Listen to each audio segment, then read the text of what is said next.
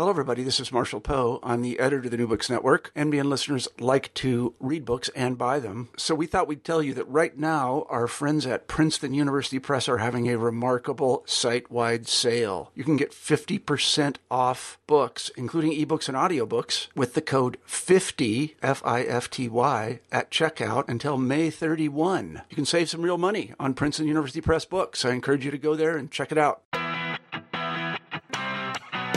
Hello, and welcome to the New Books in Popular Music podcast. Today, I speak with Amber Clifford Napoleon, the author of Queerness in Heavy Metal Music, Metal Bent. Our conversation examines the history of heavy metal, how fans consume and identify with the music, and how gender and sexuality operate within heavy metal. Hello. Hi there.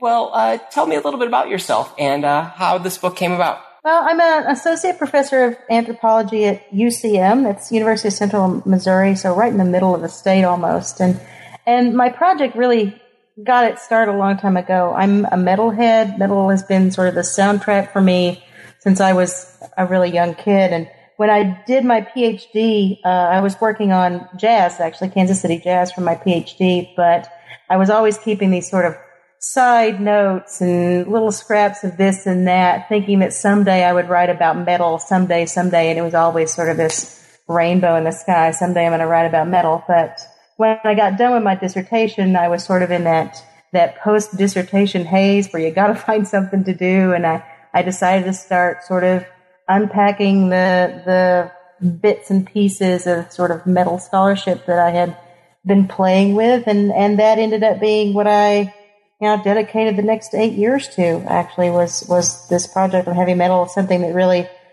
is becoming my life's work pretty quickly. So maybe talk a little bit methodologically. What's it like to study something that you've been a fan like all your life of? Like, what do you have to kind of do to kind of be an academic and still study it? I think it sounds maybe, especially to people who don't do autoethnographic work, I think it probably sounds easier than it really is, because on the one hand, there's a lot of sort of rapport building that you have to do. I'm a cultural anthropologist by training and by trade, and so I think and talk and teach a lot about this idea of building rapport, about building relationships with interlocutors, and about having exchanges of ideas and information. And typically building rapport takes a lot of time. But if you're an insider in the culture that you're talking about, then there's a lot of that language, there's a lot of that background, there's a lot of shared experience that you already bring in. So a lot of the sort of formative bridge building, that tertiary stuff that you have to do in ethnography, you don't have to worry about as much. The problem is that tertiary level is where you do a lot of heavy lifting, trying to figure out relationships between people and things and sounds and spaces and the lingo. And if you're already an insider, it's really, really simple to take a lot of that for granted. It's really simple to oversimplify something. It's really simple to sort of just assume that everybody knows what you mean, when you really, in ethnography, can assume no such thing ever. The other tricky thing about, I think, not just heavy metal in particular, but something like this, a subculture that's understood so differently from the inside than the outside, and a subculture that's really international in size and scope, yet very sort of communal and scene-based. I think the other thing about that is that when you decide to be the ethnographer of that which you are a part, that you immediately start to set yourself outside your own scene. And so in a way, it's can be fairly isolating. I mean, it's very strange to have people that you've known for a long time, you're suddenly asking them 42 questions about gender and heavy metal, and they want to know what on earth you're doing because we were supposed to be here for a beer. And so, there's a lot of slippage there that you really have to attend to, and it can get, I think, really tricky. So you have to do, at least I had to do, a lot of very self-reflexive checking in. I was doing a lot of writing back to myself. I was doing a lot of journaling about interviews after they were done so that I could sort of separate my academic view of it and really critique myself. so that I could attend to the things that I was taking for granted and the things that I wasn't unpacking as well as I would if it was a subject I didn't know so passionately. So, on the one hand, it's exciting and fun because you're in it, but on the other hand, I really think that in the end, it's much more, because it's so personal. I think the work is harder. It's more challenging, and if you don't sort of constantly rein yourself in, it's really easy, I think, for the work to go badly. So, well, one thing that I'm finding as I've been thinking more about popular music is that so much of the scholarship on it has really been dominated by historians, literary critics, and ethnomusicologists. And what I like about ethnographies is they kind of almost have like almost a different subject matter, and your book certainly does. How would you maybe describe what an anthropologist brings to the study of popular music that's maybe different from some other people who study popular music? I was at an NEH seminar a few years ago, and it was a mix of musicologists, ethnomusicologists, and anthropologists. And we were all talking about music and popular music and global music. And that particular topic came up a lot, sort of, because it was very clear that we all saw it very differently. We were trying to figure out what that big difference was, because the truth is we were arguing a lot amongst ourselves about approach. And I think for anthropologists that even though the sort of the sound part is important, I think that for anthropologists, the focus is really, there's some, in the anthropology of popular music, there's some really core anthropology going on. It's about social interaction. It's about human behavior.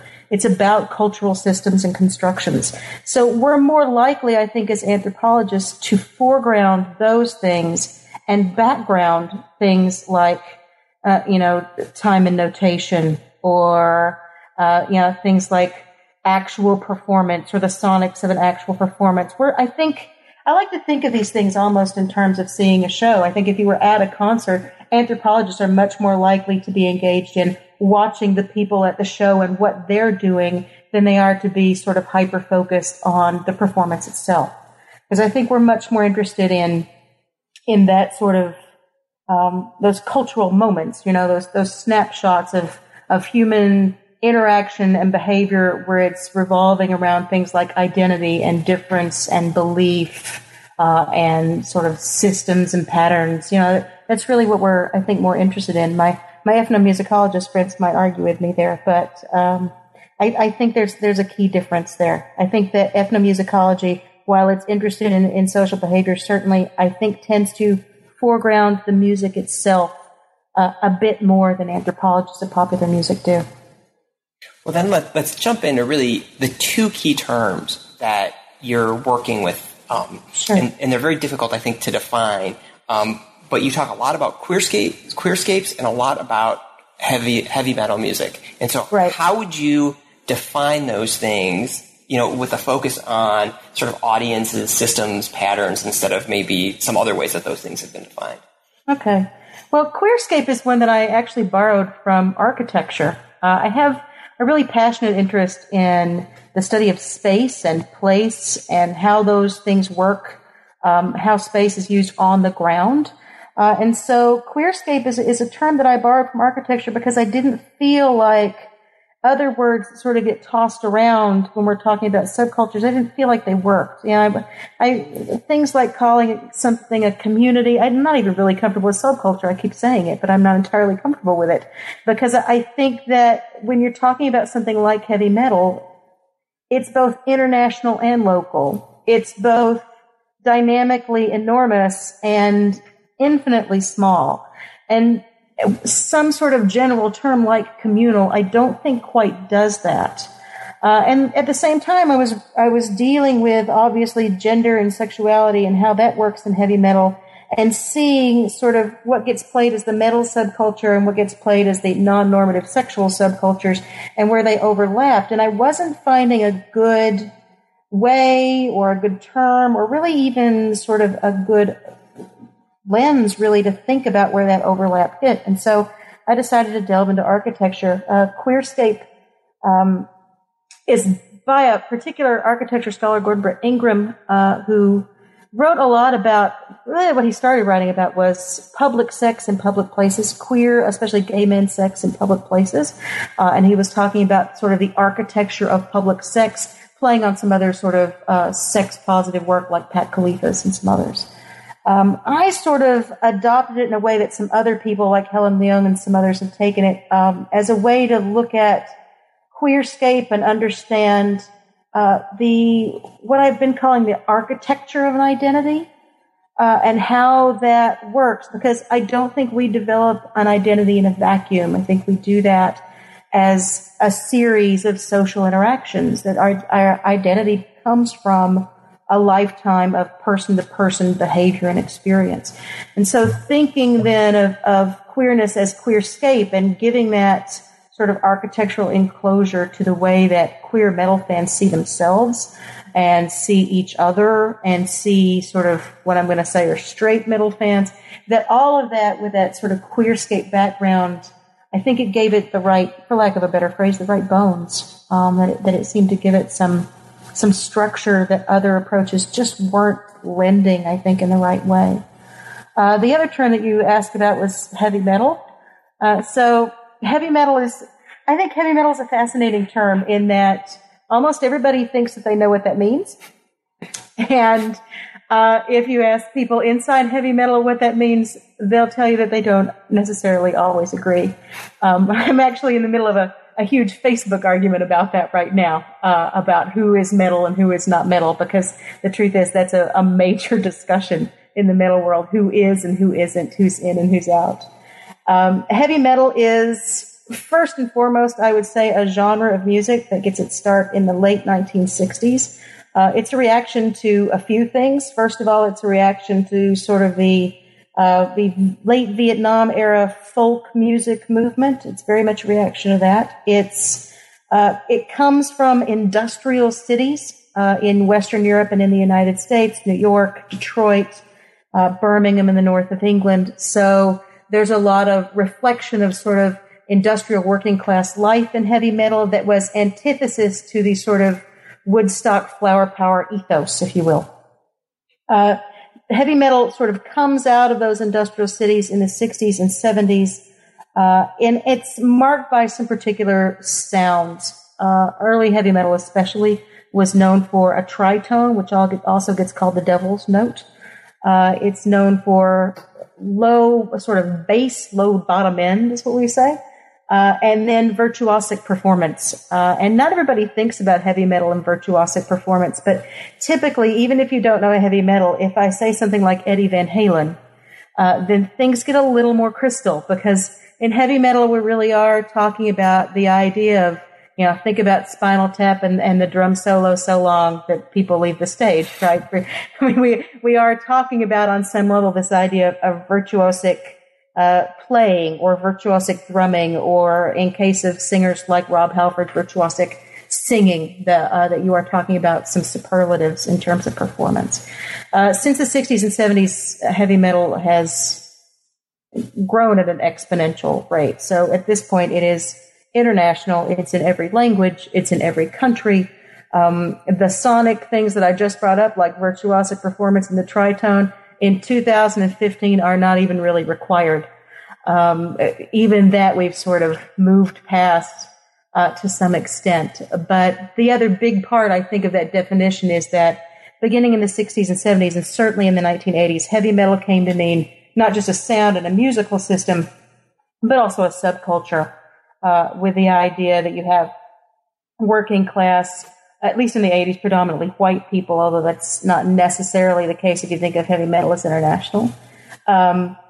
This idea of, the leather and the spikes, and this sort of teased, you want to think of 80s hair metal, right? The sort of teased Motley Crue, Poison, hairdos. Heavy metal came to be associated with some particular styles.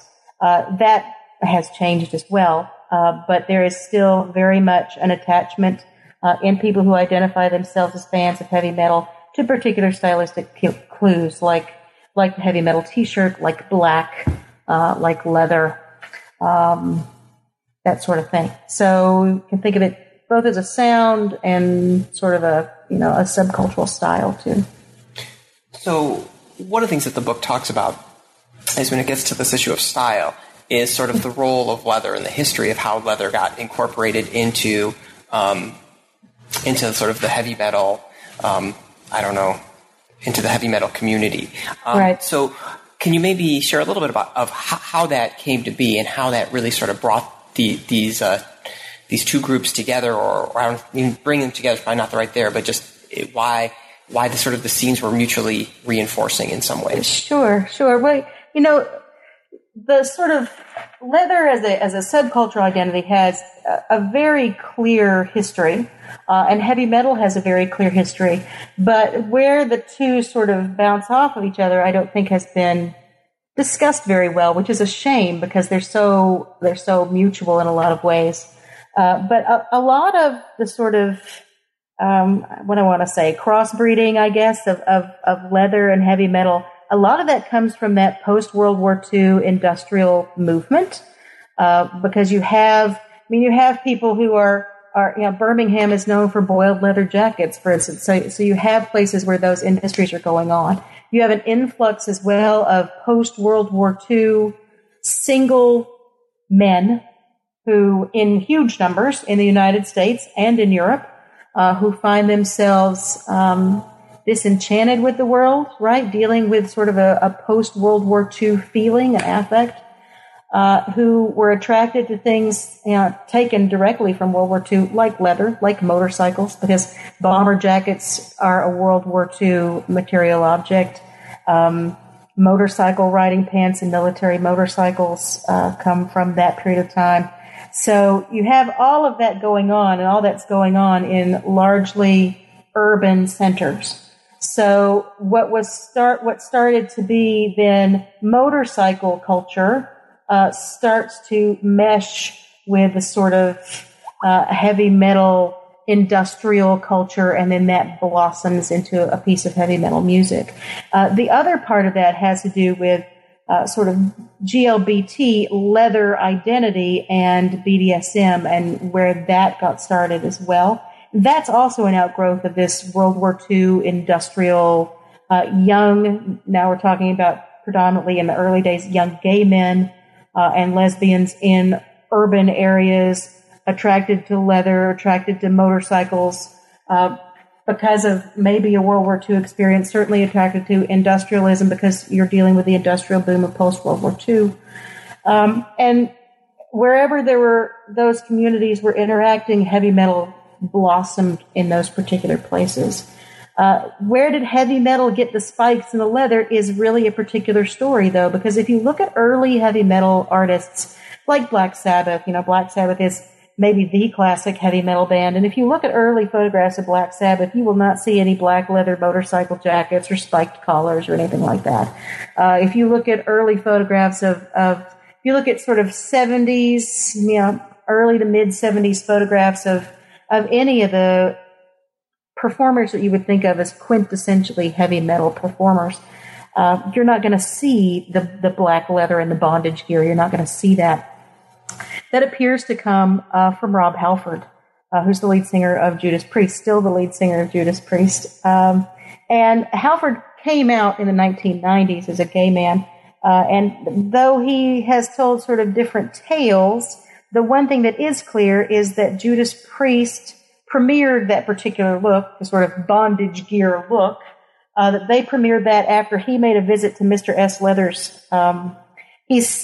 Sometimes he says San Francisco, sometimes he says London, but clearly he went to Mr. S. Leather's, bought costumes for the band, went back and put them on, and they premiered that sort of leather bondage look that he took from his engagement with the leather community in San Francisco, in London, in New York, and then also took from his industrial roots. Judas Priest is a North England, Birmingham band.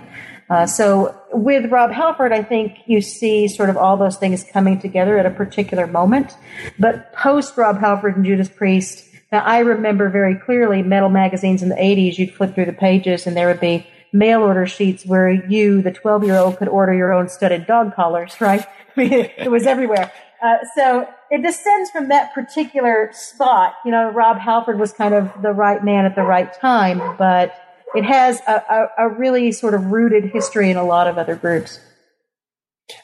Well, one of the things that struck me, and you spent a lot of time talking about this in the book, is that, I grew up in the suburbs of Chicago, and there was a really big heavy metal scene, and it seemed it had its own sort of version of masculinity that was part of it, and obviously it's a very different time than it was today, but it didn't seem like it was necessarily a place, at least from the outside looking in, it didn't seem like it was a place that was maybe going to be very welcoming to people who weren't sharing either their vision or outsiders. So how did gays, lesbians, queer identified folk get connected with heavy metal, and what were those early relationships like? I think that it's important to think about gay, lesbian fans, really any queer fans, any non-normative fans, as always there. I mean, they were always there. I think the thing is that heavy metal has such a strong stylistic system and such a strong ethos, right? The idea is that the music comes first, and that if you're metal till you die, and everybody else who's metal is also metal till they die. And so you fight for them and they fight for you, and it's us against them, and them is everybody else, right? So I think that queer fans, regardless of when they started listening to metal, queer fans felt in heavy metal a belongingness and a community and a sense of sort of solidarity that they didn't necessarily feel outside of metal.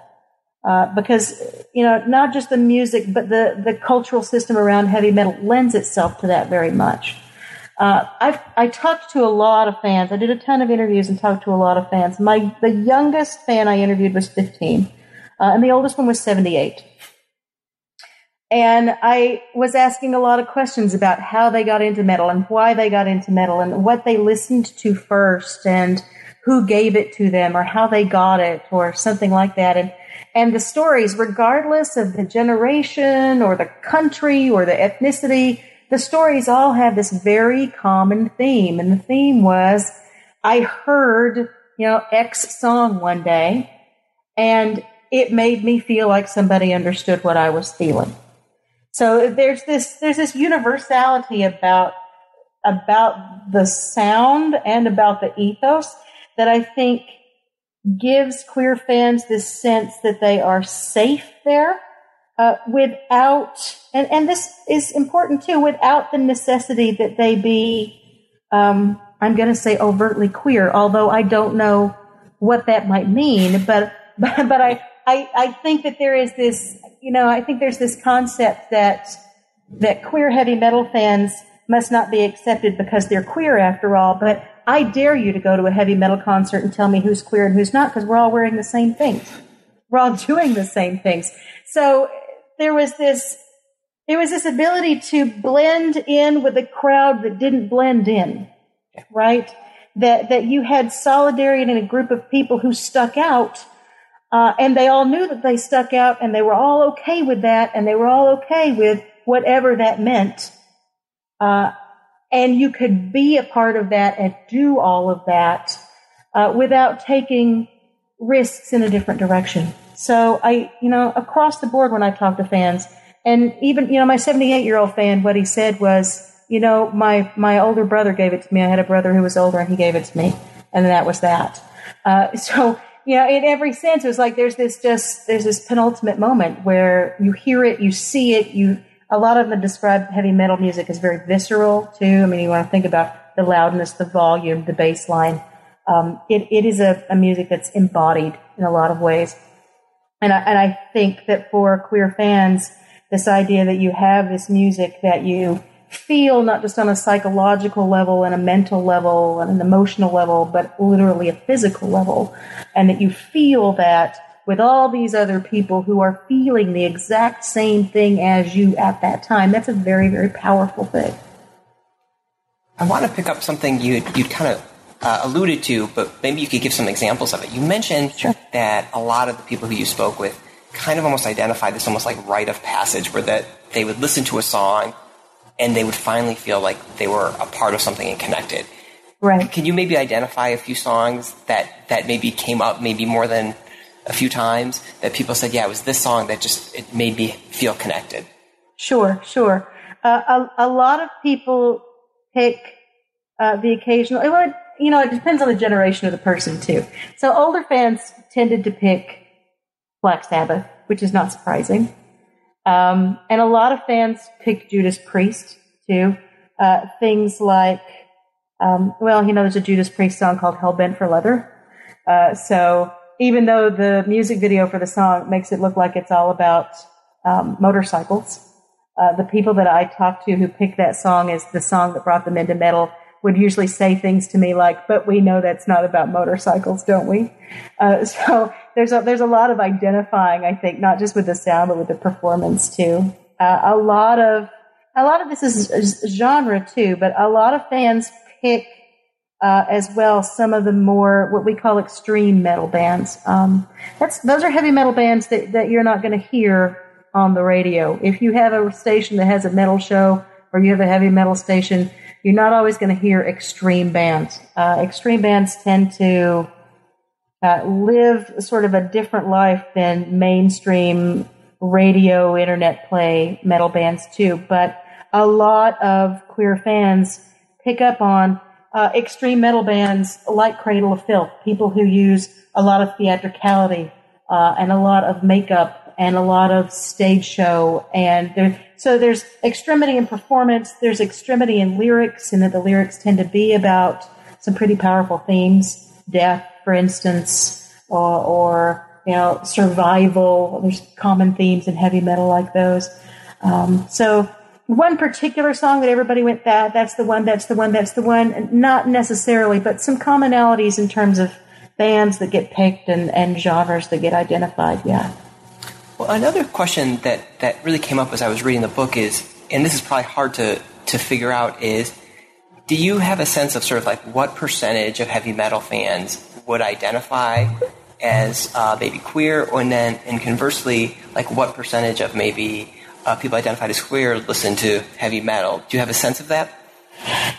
That's really hard to know for a couple of reasons. First of all, heavy metal is, in the 21st century especially heavy metal has become very genre-based. So there's a lot of subgenres of heavy metal. We could talk about death metal and black metal and crust metal, Norwegian death metal, and so there's all these subdivisions. And the truth is that while I can't say to you, oh yeah, there's this percentage of heavy metal fans that are queer, because that's really an impossible thing to do. I mean, we're not even sure what percentage of the human population is, but I can tell you that it appears that there are some genres where queer metal fans feel more at home or identify more with the music than others.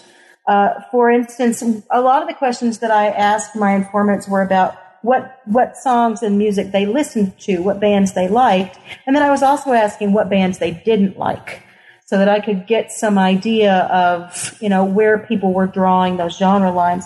And then I was asking some questions about what performers they thought were homophobic, what performers they avoided at all costs, what crowds did they think they would be perhaps in the most danger in, right? So extreme metal attracts a lot of queer fans. And then some other particular genres like death metal, industrial metal attracts a lot of queer fans. But interestingly, the heavy metal that I think the mainstream population identifies as metal tends to be the metal that queer fans don't like. So for instance, a lot of mainstream reaction to heavy metal is, oh, heavy metal, yeah, that's Slayer. I saw them on TV, or yeah, heavy metal, that's Metallica, got that. Yeah, queer fans don't like that. Some of those bands are in a genre called thrash metal, which kind of got its start in San Francisco and New York in the 80s. So queer fans don't tend to like thrash. Some of that is because thrash has some homophobic events in its history, and that's sort of given it a power, I think, for queer fans. And then hair metal, which it kills me. Every time I talk to a straight fan of heavy metal and they hear what I work on, they always say to me, oh yeah, queer fans, they must love hair metal. And the truth is that queer fans don't like hair metal unless you're my age and that's what you were listening to when you were in middle school. Queer fans don't like heavy metal precisely because it's such a caricature that it comes off almost as mimicry. And so queer fans don't tend to like hair metal. So it's interesting that the kinds of metal that the mainstream goes, oh yes, that's heavy metal, are also the things that queer fans look at and go, no, I don't listen to that. As to what percentage of queer people listen to heavy metal, yeah, I don't know. Although I can tell you that one of the questions I was asking my fans was, do you have a lot of queer friends and do they listen to metal? And the answer was typically, of course, I have queer friends. Why are you asking me that? And then the answer to the second one was, no, I'm the only one. or there would be, oh yeah, I have lots of queer friends, but only one listens to metal and we go to concerts together.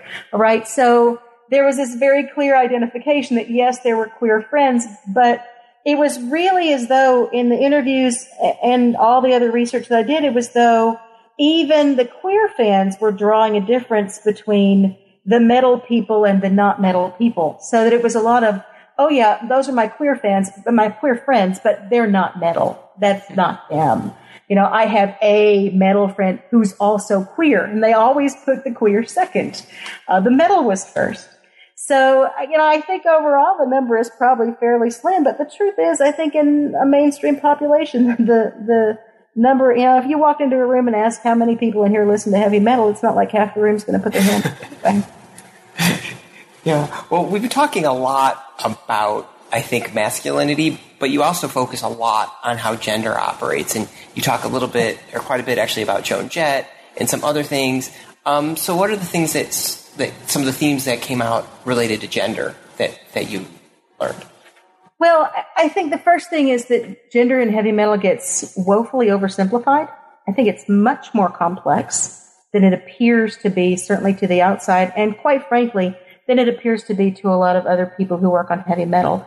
I think that gender gets boiled down to a dichotomy, and that's something that folks like me who've done anthropology of gender for a long time, the dichotomy is something we left by the side of the road a long time ago.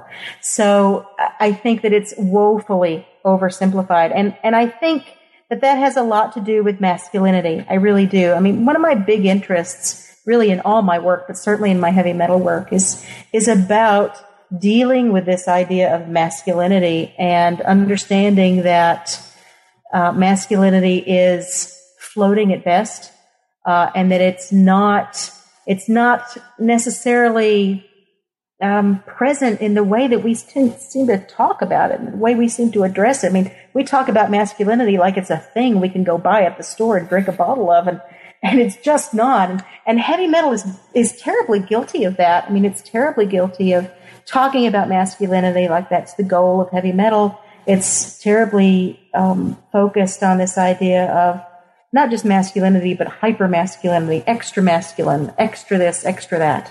I think that's especially true, quite frankly, of the mainstream understanding of heavy metal. I mean, if we go back again to, you know, hair bands and thrash bands, Metallica and Twisted Sister, right? What do we see? We see one hyper-masculine Metallica, and then we see what appears to be just a mockery of masculinity, right? Like it's just a joke. And heavy metal is much more diverse than that. And I think that certainly, you know, for heavy metal fans, whether the mainstream understands heavy metal or not really is not important to heavy metal folks. But I think that heavy metal fans sometimes allow that dichotomy to stand rather than really unpack it. And heavy metal music studies, which is just sort of getting off the ground, has a lot of people who are interested in sort of breaking that down. So, you know, you mentioned Joan Jett. What I'm particularly interested in is masculinity as played on Joan Jett, and how interesting it is that in heavy metal, Joan Jett is seen as a godmother of heavy metal. She is. Although if you ask people outside of Joan Jett as metal, they'll tell you no. If you ask people inside metal, they'll tell you yes. Why? Because she's so tough. right? Because she's in leather, because her guitar is low, because man, she can hit epic guitar lines, she can really play, and she doesn't take any shit off anybody, right? So she's got to be metal. And that stuff, all those masculinist terms, right? She's tough and she's hard and she doesn't take anything, and all that stuff placed on Joan Jett, who, by the way, I've seen live a few times, is a tiny woman, right? But bigger than life and reputation. I think that has everything to do with our understanding of gender and how that plays. And for heavy metal fans who are in, by my mind, a largely androgynous costume, I mean, jeans and a black t-shirt does not gender very much. I think there's a lot of playing with gender in heavy metal on the part of fans and on the part of performers that gets lost behind this sort of theater curtain of masculinity. And it really is just a show. I mean, the masculinity is just a show. Well, I think you touched on kind of maybe towards the end of the book is how there's been a number of bands that have trans people in them, and how that's kind of, I don't want to say it's a trend, but something that you're seeing more of. So how is that group sort of integrating within heavy metal? Heavy metal's reaction to trans performers coming out as trans, or really queer performers of any stripe coming out, and the heavy metal reaction tends to be, so what can they play?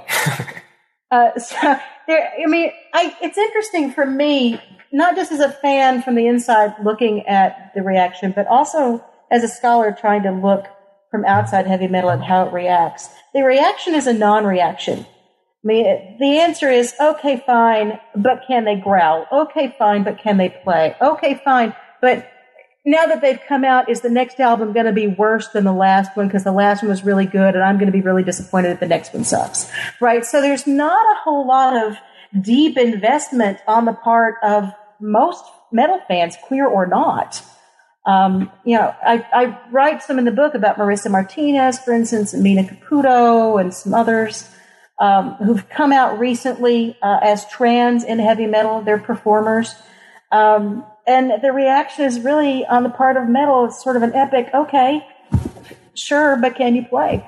Both of them have been on the covers of the major heavy metal magazines in the United States to an epic, all right, so what? There's just not, there's a non-reaction. And what's interesting is that most people outside heavy metal expect heavy metal to react with vitriol.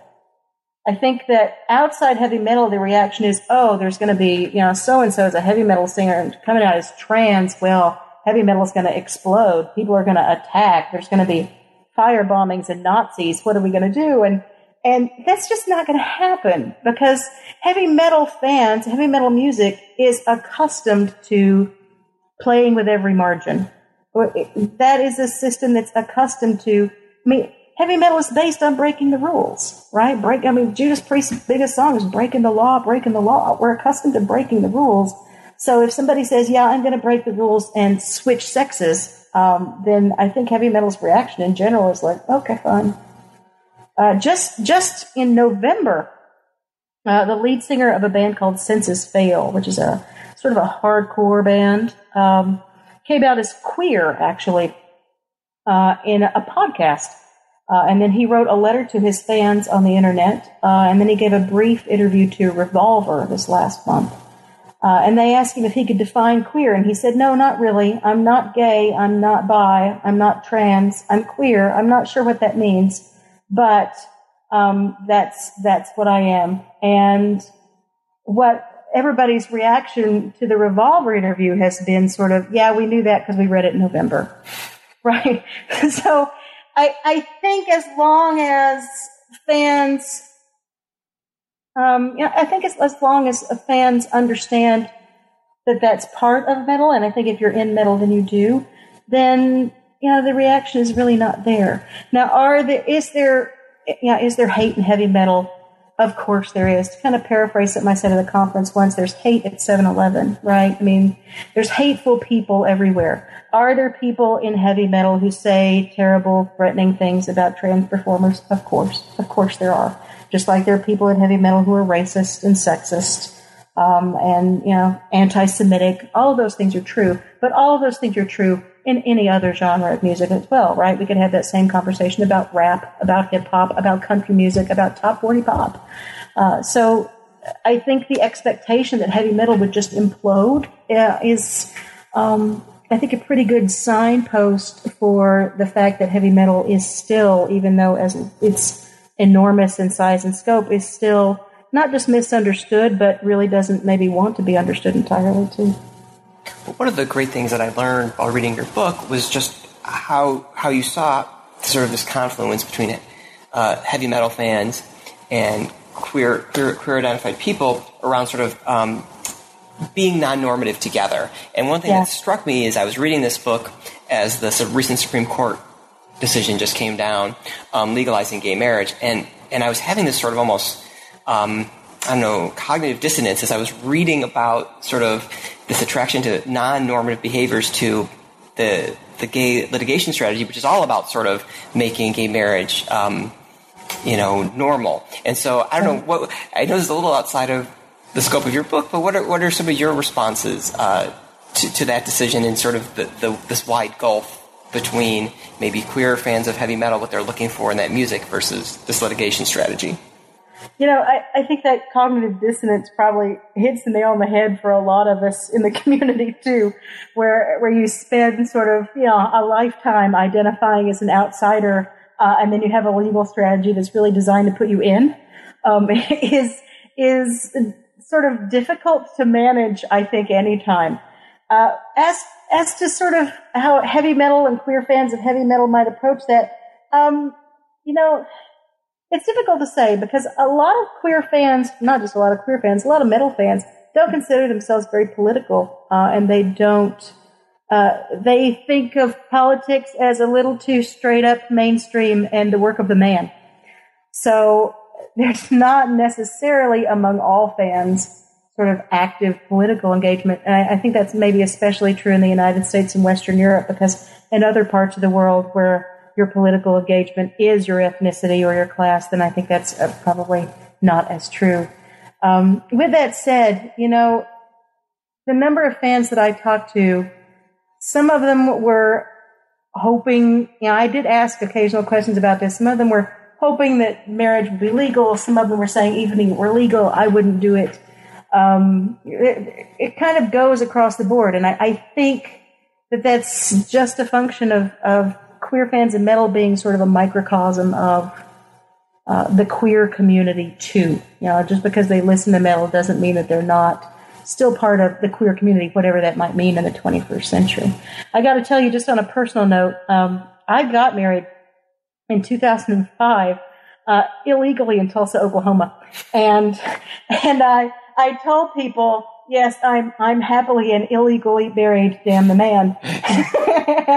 and I got told every once in a while, that's the most metal thing you've ever done. So, but now, and then, when just shortly before the decision came down, my wife and I went to Iowa and got married legally. So now I've been married twice. Once legal and once illegal, and now I'm told that might in fact be the most metal thing I've done. So I don't know. It's a moving target, maybe. Yeah. Well, one thing you said in the previous answer really caught my attention, because one of the things that I've been struggling with as I've been doing these podcasts and talking to people about pop music is a lot of people approach pop music and music in general from a very political sort of lens. Right. And they always want to say, well, there's this music is important and the study of music is important because it's all about politics. And you just kind of said, well, metal fans don't really see themselves as being very political. And I thought that was a really interesting comment, because I think the critics of heavy metal probably see there's a greater politics there than maybe heavy metal fans do. Does that make any sense? That does make sense. And I think there's a lot of obviously mitigating factors in a statement like that. But sort of taken as a general rule, let's say, heavy metal fans, I think more often than not, do not see themselves as political people. I mean, they may have particular things, they would not say causes, particular things that they're interested in. Metal fans don't necessarily see themselves as political. And I think that has a lot to do with the music, first of all. Because if you call yourself a metal fan, that's really not something that you do casually. It's not a casual music, and it's not a casual crowd. So it's not something that you sort of do on the fly. There's a line from a film by Sam Dunn that I always thought was pretty funny, and it's Rob Zombie, and he says, "Nobody ever said they were into Slayer for a summer," right? So it's not a music that lends itself to sort of casual encounters very well. And I think that a lot of that lack of casualness about metal has to do with the fact that the music is so visceral. And the lyrics are visceral, yes, but the sound is a visceral, felt sound. And so much of heavy metal is about experiencing the sound, about feeling it, hearing it. I've even had people describe it as tasting, that they can taste heavy metal. And that doesn't always lend itself to, a political understanding of the music. The other thing is that you'll hear and see a lot of heavy metal fans say to you that they don't pay attention to the lyrics, that the lyrics aren't important. And a lot of metal fans subscribe to exactly that the lyrics are less important than the viscerality of the sound. And a lot of really well-known metal bands right now are bands that may not even have lyrics, where the entire piece is sonic. If you think of bands that some folks might know, like Sleep, for instance, or Boris, some of these more sort of experimental metal bands, there aren't even lyrics to hear. So I think a lot of anthropologists and ethnomusicologists, people who study pop music, who are studying the political aspects of the music, are looking towards the lyrics as signposts of that politicalness, of that political sort of ethos. In heavy metal, you can't look to the lyrics for political signposting most of the time. Now, there's exceptions to every rule, but I think you really have to think more about heavy metal being, at least the heavy metal community that exists, being about a shared experience more than a shared outlook, more than a shared sort of political philosophy. And it makes studying politics and heavy metal slippery. I have a good friend I have several friends actually that study heavy metal in Indonesia, and their work is overtly political because heavy metal in Indonesia is overtly political. It's seen in Indonesia as both wildly popular and potentially dangerous, politically, nationally. So, it almost goes back to something I said sort of at the beginning of our talk, and that is that heavy metal is at once international and huge in scope and deeply local, deeply community, deeply scene-based. So to say something like heavy metal fans aren't political might work to hit a very large nail on the head. But heavy metal is also deeply imbricated in the cultures, communities, and scenes in which it exists. And where there are political systems in play in a particular scene, then the people there are involved in it. So, you have to... Heavy metal is such a tricky one because if you say something in general, then it's extremely general. And if you say something in specific, it's extremely specific. Well, thank you so much for taking time today to speak with us. This has been a fantastic conversation. What are you working on now? Well, I'm editing a second book that's actually a completely different topic. It's on Jazz Age Kansas City. It's on gender and sexuality in Jazz Age Kansas City. It's actually my dissertation that I had set down to do my heavy metal work. So that will be in press this year at Nebraska, University of Nebraska Press. But I'm also still very much continuing my heavy metal work. I'm moving into some directions where I'm looking much more closely at the intersection of the leather-identified community and the heavy metal community and where those imbrications are and where they started. And then I'm looking at a particular genre of heavy metal, which is industrial metal. Industrial is well known for being overtly sexual and playing with a whole lot of gendered systems. And it's also well known for not always being seen as entirely metal and not always being seen as entirely electronic music. So it's sort of on the precipice of a whole lot of margins too. So that's what I'm working on now. Well, I will look forward to seeing those books. Thank you so much. Thank you. I really enjoyed it. You've been listening to the New Books in Popular Music podcast. Today, I've been talking with Amber Clifford Napoleon, the author of Queerness in Heavy Metal Music, Metal Bent. This is your host, Richard Scher. Thank you for listening.